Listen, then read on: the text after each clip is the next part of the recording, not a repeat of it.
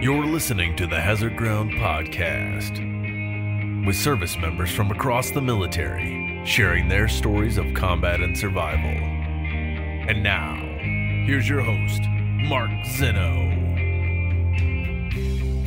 Welcome into the Hazard Ground Podcast. Once again, we appreciate you joining us each and every week. Great to talk to you guys once again. Before we get started with this week's episode, a reminder about our new deal with Amazon. That's right, if you're an Amazon shopper, not only can you get everything you need that you normally buy on Amazon, but you can also help out a whole bunch of great veterans organizations like the ones we've featured here on the Hazard Ground Podcast. All you got to do when you want to do your Amazon shopping, instead of going to Amazon, go to our website, hazardground.com, click on the Amazon banner. A portion of everything you spend will come to us, and we are donating that directly to the organizations, the veterans organizations that we have featured here on this podcast. So it's a great way for you to get your shopping done and still be able to support veterans organizations. So again, go to our website, hazardground.com, and then click on the Amazon banner there. Do your shopping as normal, and you're supporting a bunch of great military veterans organizations. I want to remind you guys to follow us on all of our social media sites, Facebook,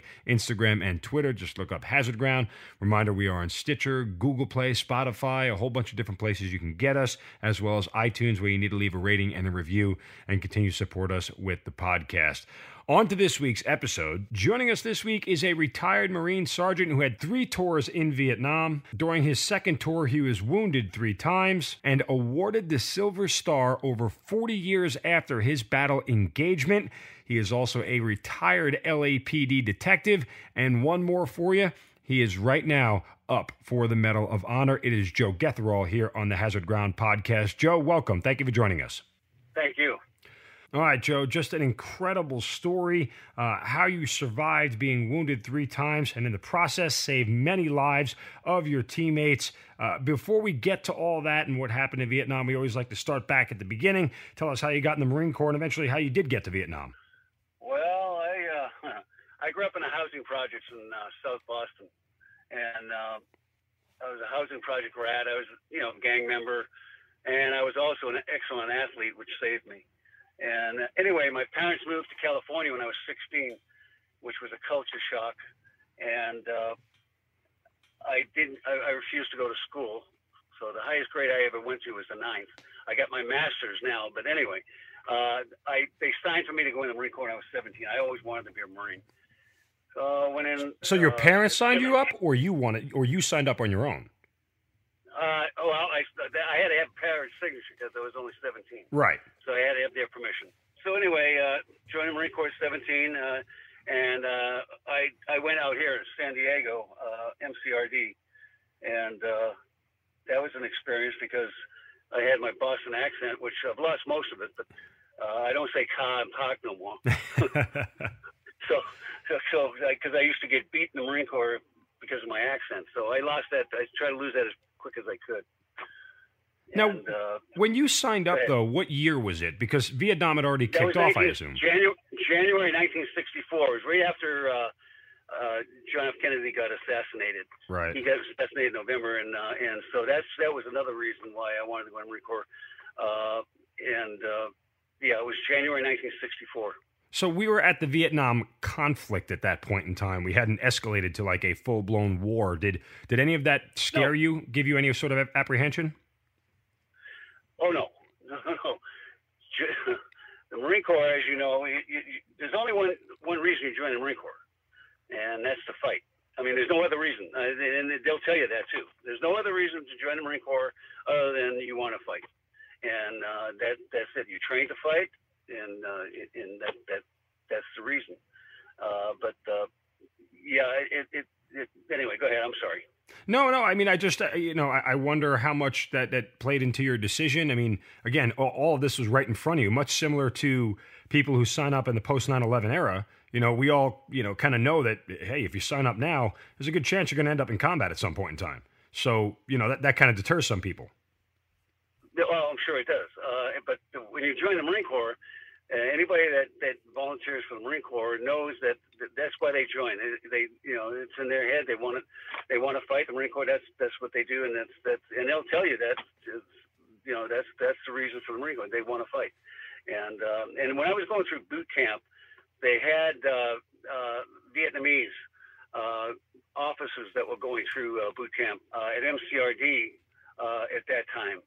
After graduating boot camp in 2nd ITR, now it's called School of Entry, SOI. But anyway, after that, my first duty station was Kaneohe Bay, Hawaii. That's where 4th Marines were.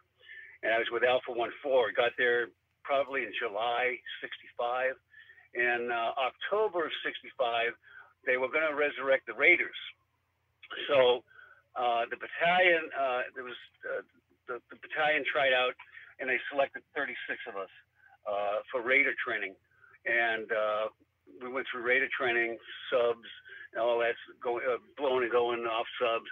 And we were called, the 36 of us were called, we were a Raider company. So, however, we never used it. In May of 65, we, 4th Marines, Alpha 1, 1st Battalion, 4th Marines, mounted up, and we left for Vietnam. We landed in Vietnam May 7th, 65 at Chu Lai. There was nothing there at Chu Lai at the time.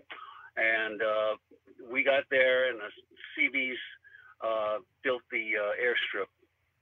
Gotcha. After my first tour of Vietnam, I went back to Pendleton, and I was a weapons instructor at 2nd ITR. Again, it's called School of Infantry now.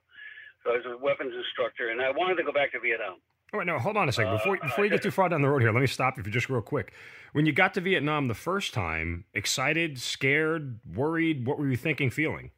Well, it's funny because we, you have your steak dinner the night before, and the whole tradition of Marines. So we got on Amtrak, and when we landed on the beach, we're thinking, we're apprehensive. Sure, everybody's scared. If you're not scared, you're stupid or crazy. So when we landed, you think you're John Wayne, landing, you get off and you do your zigzag and stuff. Well, when we get off, 9th Marines had landed a couple of months before that in Da Nang. So they were there to greet us, and there's big signs, like on banners, "Welcome Marines." So, we weren't like Sands of Iwo Jima. We had big banners, "Welcome Marines." It was hilarious. So that's when we got up back on the Amtrak, and we went further in, and that's where the Seabees built the airstrip. Now, in 65, real quick, at 65, I mean, what was the combat like? Because, look, you got to remember, chronologically, the heaviest fighting in Vietnam was 67, 68. That was the Tet. That was, Hue City. I mean, was the combat, day-to-day combat, heavy in 1965? I'll tell you. When we first landed, we were told we could not chamber around, and we could not fire unless we were fired at. That was the rules of engagement. And August of 65, I'll never forget it. I'm at the airstrip. I did not participate in it. It was Operation Starlight. That was 2-4 participated in that. 2nd Battalion, 4th Marines. And I'll never forget. We're at the airstrip, and the helicopters kept coming back with bodies and wounded. I mean, it was an eye opener. And that's where a friend of mine, Bob O'Malley, friend now, he wasn't a friend then. He was the first enlisted man to get the Medal of Honor, to receive the Medal of Honor, and it was Operation Starlight. And it was incredible. The helicopters kept coming back and back and back with bodies, and it was crazy. So that was an eye opener, and we were involved in some firefights. And Harvest Moon was the big one for us, and we lost a lot of people in that one. So 65 was just starting. It was pretty active, not like it was in 68. Right. But it was active. When those helicopters are coming back with bodies of wounded and KIAs, and these are people did you stop and think, what the hell did I get myself into? No. It was just it was like a holy crap moment. It's just this is the real deal. And we were involved in a couple of firefights before that, but nothing major. Snipers and stuff like that. But that was the very first big operation for any combat unit from the United States. After that was I-Train. That was the Army. But that was the first big combat was Starlight, Operation Starlight. Did you feel like you guys? I don't. Overmatched isn't the right word. What were you unprepared for about Vietnam? The carnage. Nothing can ever prepare you for the carnage, or when I don't care who you are, how tough you are.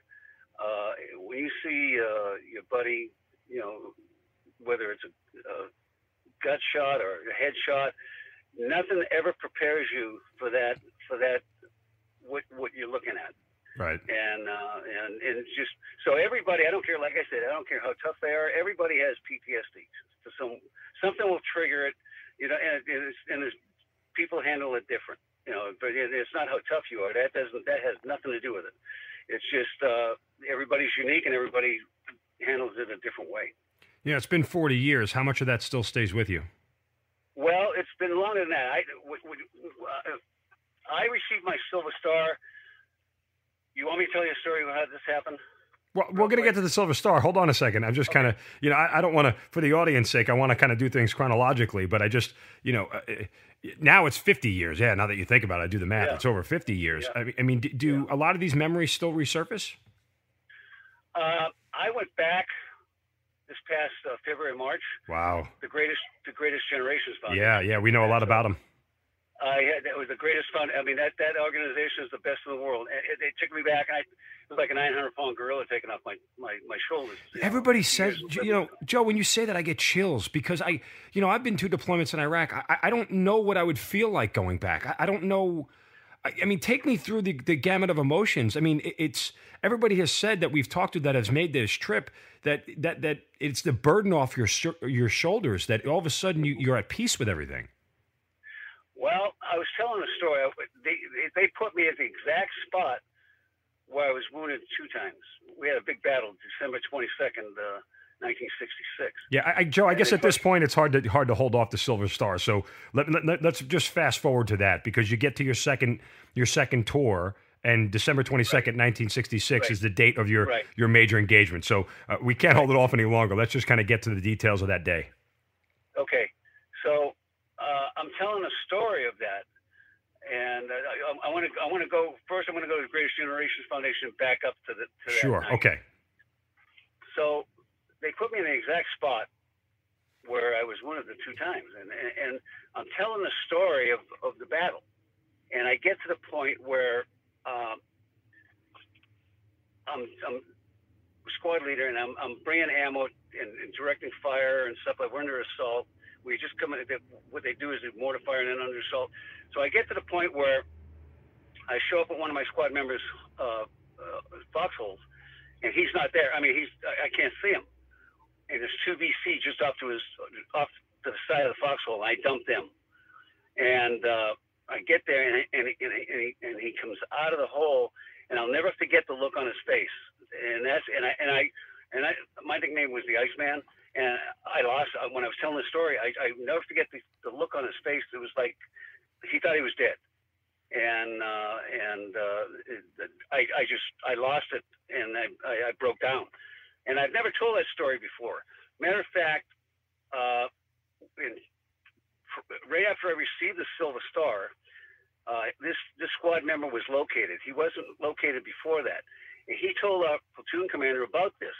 So my platoon commander tells me that Sylvia just told me about this, and this is new evidence, and put you in for the Medal of Honor. And I said, well, I said, Gary, my lieutenant, I said, it didn't happen.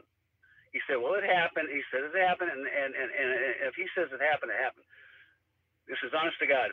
A year and a half later, December of 2008, I'm sitting in my family room. This is a year and a half after I received the Silver Star, and all of a sudden I'm back in Nam, and that incident come up to me. So I blocked that completely out of my mind. That was not even in the original Silver Star citation. That's why he recommended for the Medal of Honor. Wow. So that's incredible. I mean, honest to God. And so I was sitting in I called him right away. I said, Gary, it happened. He said, said, I knew it happened. He told me it happened. So it was crazy. I mean, it was really crazy. So I lost it. So I lost it. Now, getting back to the battle, what happened was we got come under heavy mortar fire. We ended up receiving like 200 rounds of mortar that night. But anyway, heavy mortar fire. And then I got hit with, this is crazy. I got hit with the very first round. I was just doing a regular check of my positions, and I had told them put concertina wire up and put rocks in sea ration cans, because I was one of the only ones in the company that had combat experience. So I get hit with the first round, and I was goofy. And the corpsman comes up, and he wants to shoot me up with morphine. I said, no, get that away from me. So he bandaged me, and I got hit in both legs and in my arm. It fractured my arm. So, but when the adrenaline's running so much that you don't realize that. So we right after he left me, we come under fire, and I'm going from position. I'm directing fire from position to position. Then things settle down. We come under another mortar attack, another assault, and there was a Marine. It was not in our squad. My hole was behind my squad. He goes down like off to the side between us. So I go out on the fight, and we're under heavy assault, and rounds kicking up all over. I go out, I pull him back to my hole, and then I kept directing fire, going back and forth, and then things settled down again. We come under mortar fire, and again later in the battle,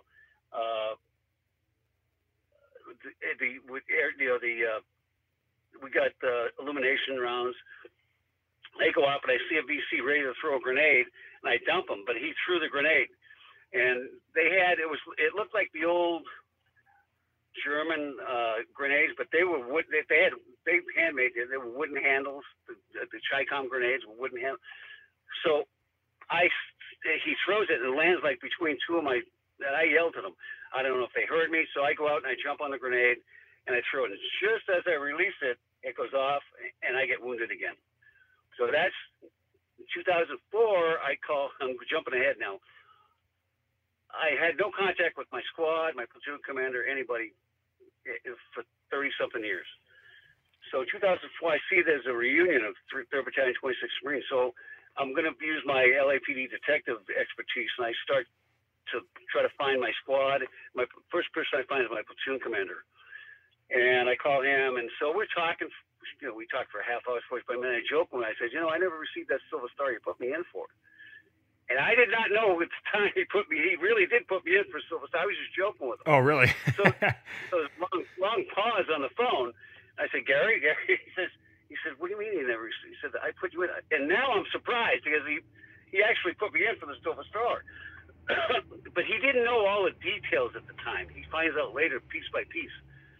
So that was in April. He puts me in for the Silver Star. He writes everything. He says, get some, get as many guys as you can, get their affidavits.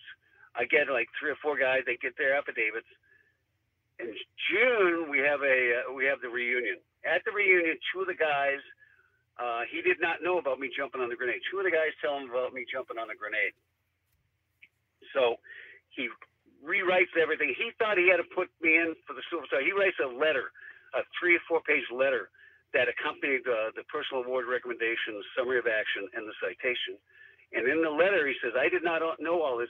He deserves minimum Navy Cross.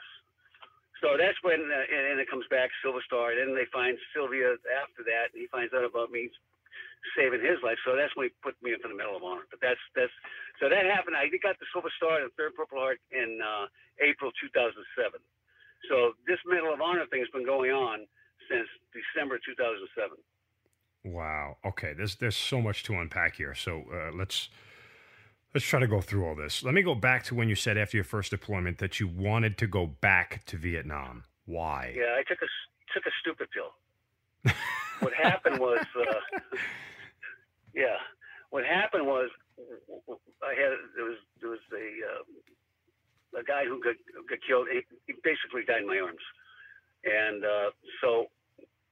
At that time I drank, like most Marines, and every time I drink, that's why I counsel Iraq and Afghanistan veterans. and I tell them, do not drink, because it's a depressant. And so that kept eating at me. So I wanted to go back. First day back, it was like 110 and 100% humidity. I'm saying to myself, what in the hell did you just do? So that's why I went back. Okay. When you got back there, did you ever regret, prior to December 22nd, did you ever think, boy, this was a stupid decision? No, because I had the squad, and being responsible for them. Thinking I never regretted going back. Because I was with them and I was protecting them. How much more intense was the second deployment from a combat standpoint? Was it a lot heavier? Yeah, much more. How many firefights had you been in prior to December 22nd? I don't even know an exact number, just kind of, what was the tempo? We had not been in that many firefights at all, because we got there in early December. So we're at Dong Ha, and then we went to a place we took 6 guys to a place called Kobe Tonton. So we had not been involved in too many firefights at all. When you went back with the Greatest Generations Foundation and you stood in that spot again where everything had happened, take me through all the emotions, or as many as you can recall, about being there. Does the smells come back? Do the sights come back? The sounds? Everything. Like I said, when I got to the point telling the story about the battle, when I got to that point where I had dumped those 2 VC off to the side of Sylvia's foxhole, and when his head I thought he was dead, but because I hadn't seen him. And when he pops up, the look on his face just was so. That's the emotion I got was the whole battle come back to me, but seeing his face was just that's what I've been carrying around, thinking that him thinking that he was dead. What about that were you carrying around? Like, you knew he was alive, right? I mean, you found out quickly after he was alive. So why did that stay with you? I don't know. And it's just that face, and then I put it in the back of my mind, that whole thing. So I was carrying it around, but I didn't realize what I was carrying around. If you know, it's hard to explain, because I refused to believe that when Gary told me about that incident. I said it never happened. That's how much it affected me. So when I was on LAPD, when I was working patrol, I go through Chinatown. The smells would bring me back to now. It was a trigger. So I carried that burden around without realizing what it was. Makes sense. Not know. Sure. I did not know what it was, and then so that's why it was so emotional telling the story when I got to that point. When you look back on that day, what stands out to you the most? December 22nd, 1966. Worst day of my life. Really? Absolutely the worst day Why? of my life. I cannot describe the chaos, the amount of fire that was going on. Rounds were kicking out. I mean, it was a major assault. We were outnumbered. They estimated later, my squad, naturally we had a platoon and company area, but just my squad, they come up, all the assaults were in front of my squad, and we were outnumbered 25-1. That's what they estimate. Because there was 50 bodies that they told me later, because I didn't go down, because I that morning they brought me up to the CP where the battalion aid station was, and I got medevac from there. But they told me there was 50 bodies there. Plus, they went down the hill. There was bandages, and so they drug a lot of weight too. So my squad, they'd never been under fire before, never been in a firefight, and I can't even tell you how great they were at performing. How many guys did you lose that day from your squad? I'm sorry? How many guys did you lose from your squad that day? None. Oh, really? Everybody survived? We all survived. Well, then, I mean, isn't that a happy ending, so to speak? Like, when you say it's the worst day of your life, I get it on one hand, but I was naturally thinking because some of your brothers were taken from you, and none of them were. That's not a happy ending there? You know, like I said, the chaos that night was beyond belief. And I don't know, like I said, I got hit with the very first mortar round. After that, it was like I was in a bubble because I could hear the rounds going by my head. I could actually hear them whizzing by, and they were kicking up all around. I don't know how I didn't get shot because I was almost never in the hole. I was directing fire, delivering ammo, so I was hardly in my hole at all during every assault. And so that's what I'm saying about the worst day of my life. It was crazy that night. It was just the chaos. It was crazy. It was honest to God. So that's why I say it was the worst day of my life. It was just surviving. Did you ever wonder why you never felt pain? I mean, you had 2 injuries in your legs and a broken arm. I mean, when does all that set in finally? The next morning. Yeah. When they were gone, that's the truth. I felt tightness. I felt no pain. I felt like it was tight and stuff, but I felt no pain. I mean, that's what you're just running on adrenaline, strictly on adrenaline. And that's why you see people picking up cars. I mean, right? Yeah. Adrenaline. So you finally get awarded the Silver Star over 40 years later. Any anger, angst about that? The way everything went down? No. Matter of fact, it was probably even better because I was able to share it with my family. So I had no, everything happens for a reason. So I was able to share it with my family. After your second deployment in 1966, you go back to Vietnam again. Oh yeah. What the hell is wrong with you? I'm really not the sharpest tool in the shed. I mean, is it fair to say your third deployment is more eventful than your first two? In a way. I went back, I rehabbed in Okinawa, and I go to jump school at Sukaran. It's run by 1st SFG, Special Forces Group, and I go to jump school there. And so I'm rehabilitating. So I finagle my way back, and I end up with the 3rd Force Reconnaissance Company, and become a team leader. And so that was in April, late April, 67. And so in June, I come back off we come back off a patrol. There was only 4. You go on 4, what we call 4 and 4, 4 men for 4 days. Some days were longer. But I come back, I gave a sit rep, and the major says, Bill Floyd, he says, Sergeant Gessero, he says, and he's got my SRB in front of him. He says, what the hell are you doing here? You're not supposed to be in country for, if you get wounded, you're hospitalized, more than 2 times. You're not supposed to be in country for, I think it's 2 or 3 years. So he says, you get your shit together. I'm sorry. That's okay. Go ahead. He says, you get your stuff together, and you get on the next plane, and you're going back to Okinawa. So at the time, I was pissed off, but looking back, I would have been killed.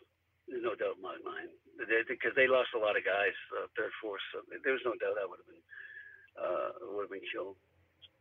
But it was great because as it worked out, I met my wife. She's Okinawa. She's from Okinawa. She was a seamstress on base. She was a school teacher for 4 years, but I met her when she was a seamstress on base. So I was very, very lucky. That's incredible. I mean, just not to get religious, but the Lord works in mysterious ways. You saved a life, and in theory, somebody saved yours. Yeah, exactly. And from there, I was lucky. I had a GED. I got in Hawaii when I was in Hawaii. I got a GED, and I was very fortunate that I was able to join LAPD.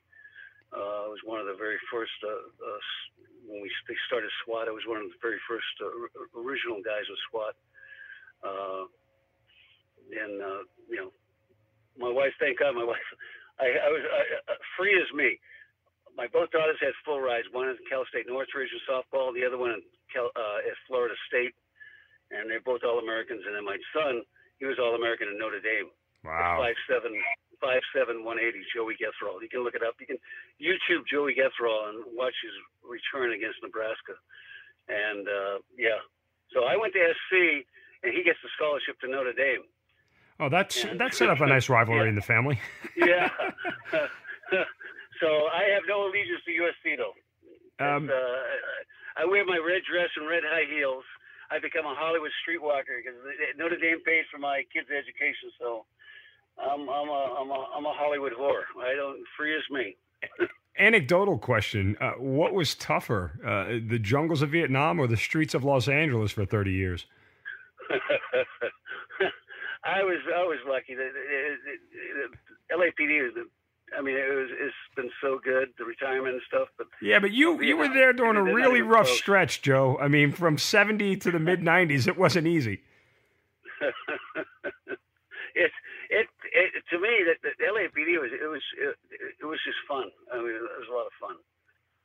Now is for these kids now, it's really strange. And as it turns out, my son, Urban Meyer, is really good friends with my son. Oh wow! They're like brothers. Really close, like close brothers. Honest to God, they talk to each other every week. And he wanted my son to coach with him, but my son went to Utah and spent a week and saw Urban spending 18 hours a day on the off season. So my son said, "Nah, that's not for me." So he went on LAPD. Oh wow! And and so my daughter was a Florida State daughter. She was a detective with LAPD. Amazing. And I have two sons-in-laws that were LAPD, so there's 5 of us. Wow, that's unreal. Joe, it's great. You did the Greatest Generations trip and everything else, and, obviously, look at all the blessings your family has and wonderful children and a beautiful wife and all that thing. When you look back on everything, are you 100% at peace with the way everything in Vietnam went down in your life going forward, or there are some things that still trip you up? No, for me personally, I'm totally at peace. Everything that happened, happened for a reason. I'm not thrilled at why we were there. The whole thing about the war, but for me personally, I'm totally at peace. What's the latest with the Medal of Honor? Right now, it's still being reviewed. That's a whole different bag. There's a colonel, there's a commander in our job who retired colonel, Keith Bushy, and there's a major general, Jim Williams, big black guy. I mean, he's huge and really super guy, and he was a Force Recon Marine also, but he was after Vietnam, and they're both. They wrote a complaint to the Department of Defense about the way things have been handled, and but it's still being reviewed. So I don't know what's going on. I don't know. They're trying to get Mattis to get eyes on. If Mattis gets eyes on, it's a done deal. But they're trying to get Mattis to get eyes on the. There's a whole binder. I had an attorney pro bono from Georgia that wanted to do my case pro bono. Wow. And he passed away. He was a Silver Star recipient from World War II, and he cried when he told me that the first time they refused. I actually cried when the first time they refused it, and so he put a lot of time into it. He had a binder. That day is incredible what he put together. Joe, when you said earlier that you had talked to veterans now who have come back from the war on terror and everything else. When you see the way that veterans are treated now and the way you guys got treated when you came home from Vietnam, how do you feel? Is there any resentment or no? Not resentment. Like back at the Gulf War.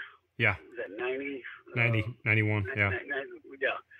I'll never forget watching the news, and there was a parade at Oceanside for the Marines coming back.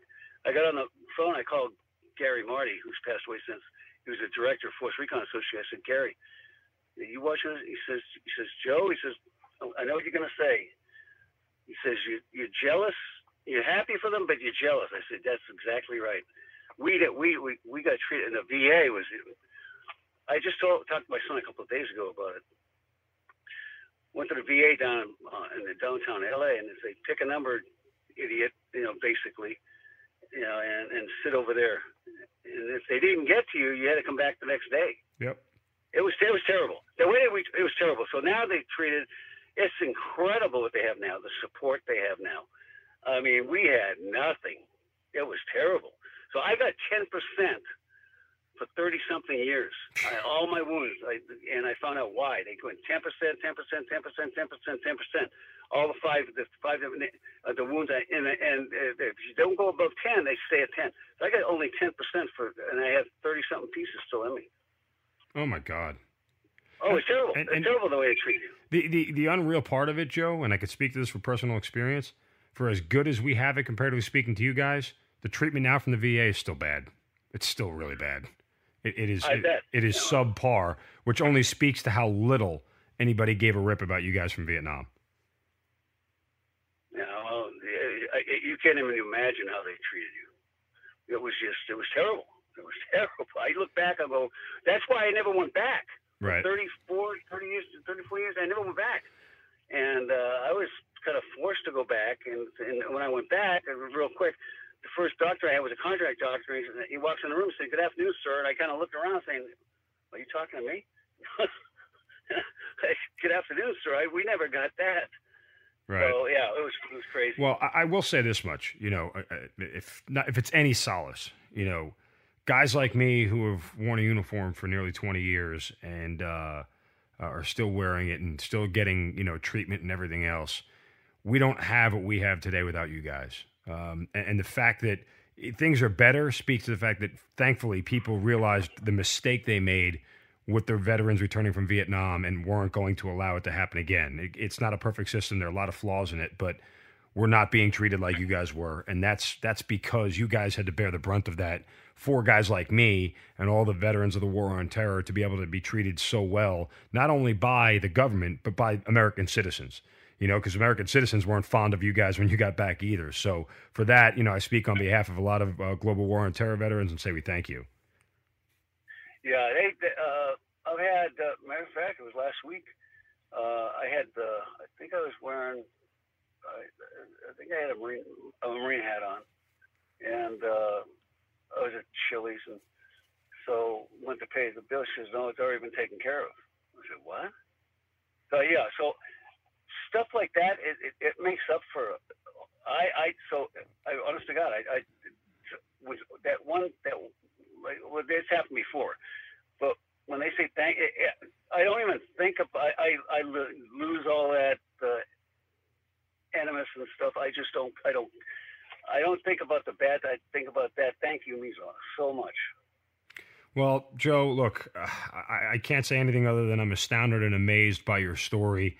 I wish you luck with the Medal of Honor. I hope it comes through for you. You certainly deserve it.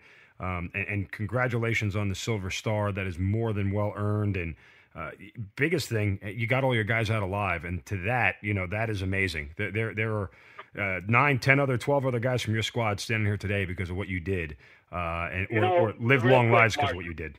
Real quick, I told people don't understand. I told them that I have 7 sworn affidavits, and what they said in those affidavits mean a hell of a lot more than a medal.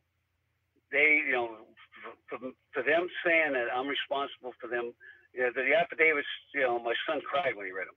But those mean more to me than any medal. Well, I can understand that. I absolutely can. But for everything that you've done, again, thank you. And for everything that you now represent for all of us, I certainly appreciate it. I know we all do. It's an incredible story, and I hope everybody gets to hear it. Good luck with everything else. God bless, and certainly we thank you for being part of the Hazard Ground. Mark, thanks a million. I appreciate it. You've been listening to the Hazard Ground Podcast, hosted by Mark Zeno and produced by Matt Pasquarella. If you have an interesting story to tell and you'd like to be on the show, send us an email at hazardgroundpodcast@gmail.com. And if you like the show, don't forget to subscribe, rate, and review on iTunes. Thanks for listening. We'll see you next time.